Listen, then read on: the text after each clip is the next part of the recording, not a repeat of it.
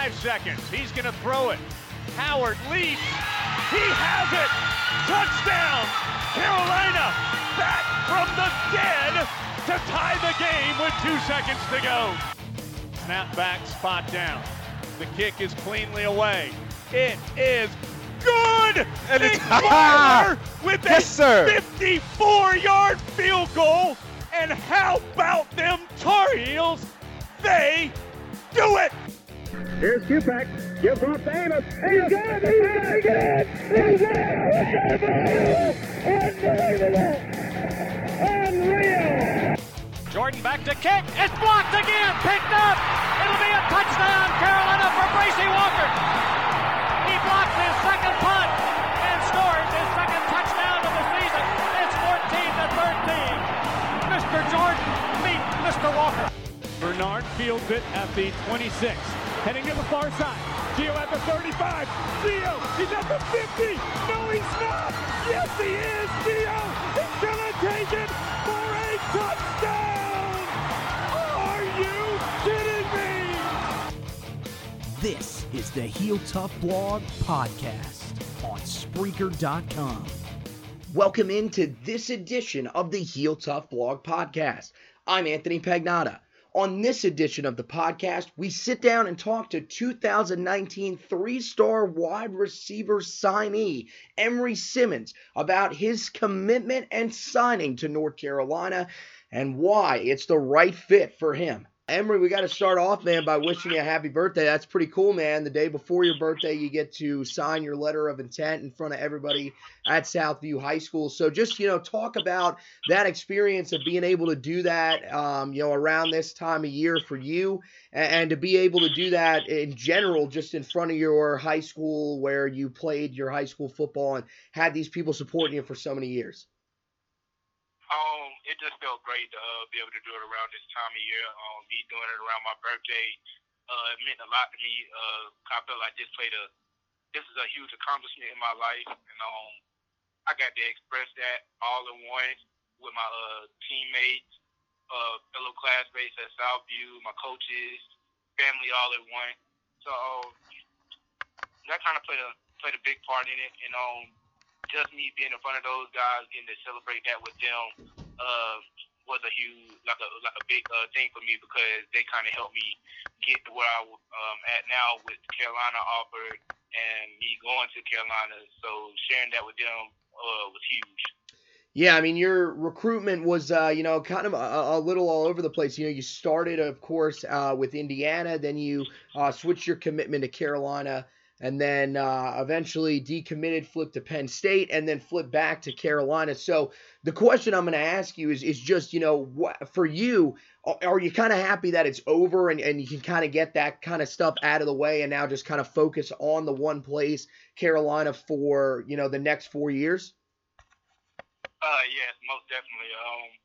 Me going through that process this whole time, it was kind of stressful.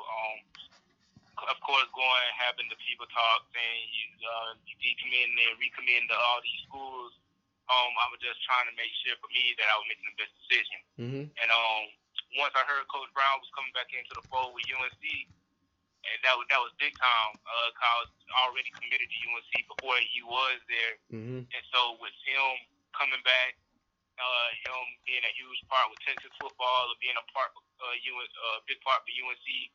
When he was there the first time, it was nothing but great things I heard about him since one of my offensive coaches, Marcus Walls, played for him at UNC, and he was just telling me all the great things he's done for people, and it kind of solidified it once he came to my house and we had a talk. And the piece I played for UNC this year, this coming up season, on the team. Yeah, so I mean, just kind of walk me through that first time that you sat down with Coach Brown. What was so, what was able to kind of convince you? Was it just the way he was able to talk to you and everything like that? Because we've kind of heard that he's just one of those guys that kind of has that family-like feel to him. Was that kind of how it felt to you? Absolutely, because once he came to the house, it was him, Coach Brewster, Coach Blah, mm-hmm. Coach Gillespie, everybody came. So it was just like I just felt like a family environment around with them. He's just big on that. You're loyal to him, he's loyal to you, and I really love that about him. Then I had Coach Wall. He was in there with me, and while I was there, Coach Wall called his mom, and his mom actually came to my house because she was excited because she heard Coach Brown was there, and she actually came. It was raining and all, and she actually came to my house just so she could see Coach Brown. And when I saw that, I was like, wow, he really is a family man. Yeah, and now, of course, you go and play for him. You got Lonnie Galloway, who's been around this area for a while. He's going to be your wide receivers coach. You've clearly probably talked to him and everything. What kind of vibes is he giving off? Is this a guy that, you think is really going to make a huge impact at Carolina? Yes, absolutely. Coach Galloway, he knows what he's talking about. He's seen different parts of college football with him being at Cal and then at Louisville, so he definitely knows what he's talking about. And he got the same thing like Coach Brown. He got that family mentality. And when it's time to go to work, it's time to go to work, and I love that. Yeah, so, one of the things that you got to do, a pretty nice honor, was to go out to the Shrine Bowl, and it really gave you a chance to go out there and work a little bit, not only with who's the guy who's going to be your future quarterback now in Sam Howell, but also with fellow wide receiver Khafre Brown. Tell me a little bit about working with Khafre and what type of receiver you think he's going to be for Carolina and how you guys will be able to team up together. Khafre, he's a real good dude. Me and him kind of already knew of each other before, even with him committing and everything, because I used to see him up at Carolina all the time when I would go up there and visit him just because he was up there with his brother. So me and him already kind of had a relationship.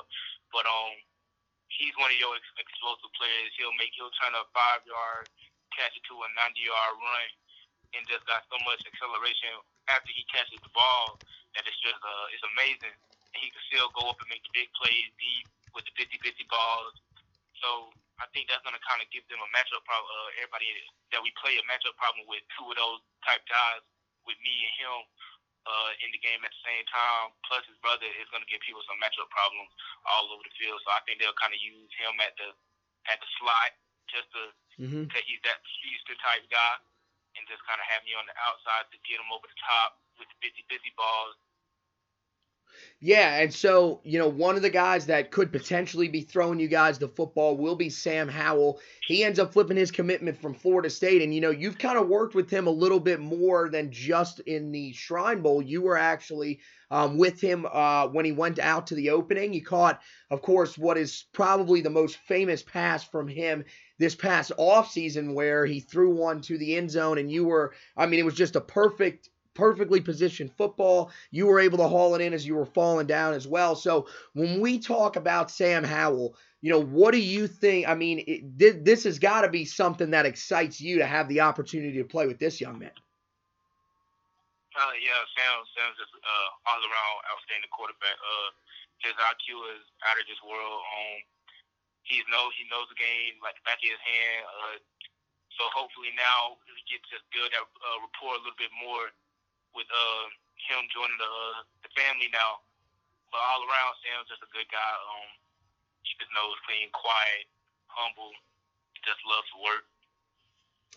Yeah, man. So the last thing I'll ask you before I let you go is, we've seen your dad on social media as well. And, it's one of the things that I love about this level of football. The dads really get into it. And so when you committed, he was all in on Carolina, and it's great. It's been all in on Carolina since. So what is it like to have a dad like that, that's so supportive and always there, and whenever you do end up committing, is behind you 100%?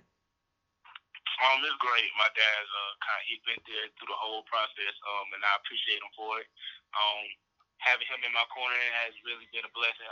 Because you don't really find too many dads that do that. Go on social media and kind of help you take them blows from them the fans that you just decommitted from. So me, I usually just kind of let it roll off my back for my dad, and when he'll kind of give fire back at him. So but everything he does that out of the kindness of his heart, and he just supports me all in all. Yeah, well, we're looking forward to having him in Kenan Stadium. I think he's going to be one of those ones that's going to be exciting to sit around if he is in your section.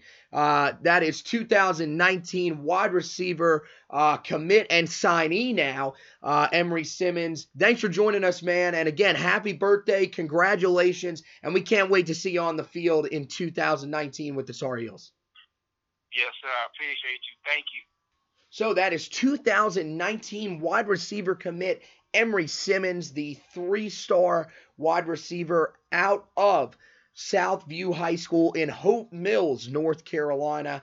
He was able to stop by and chat with us a little bit. We're going to have some more sit-downs with the recruits as we go throughout the next couple of days. So keep it tuned right here to the Heel Tough Blog podcast to hear more of those.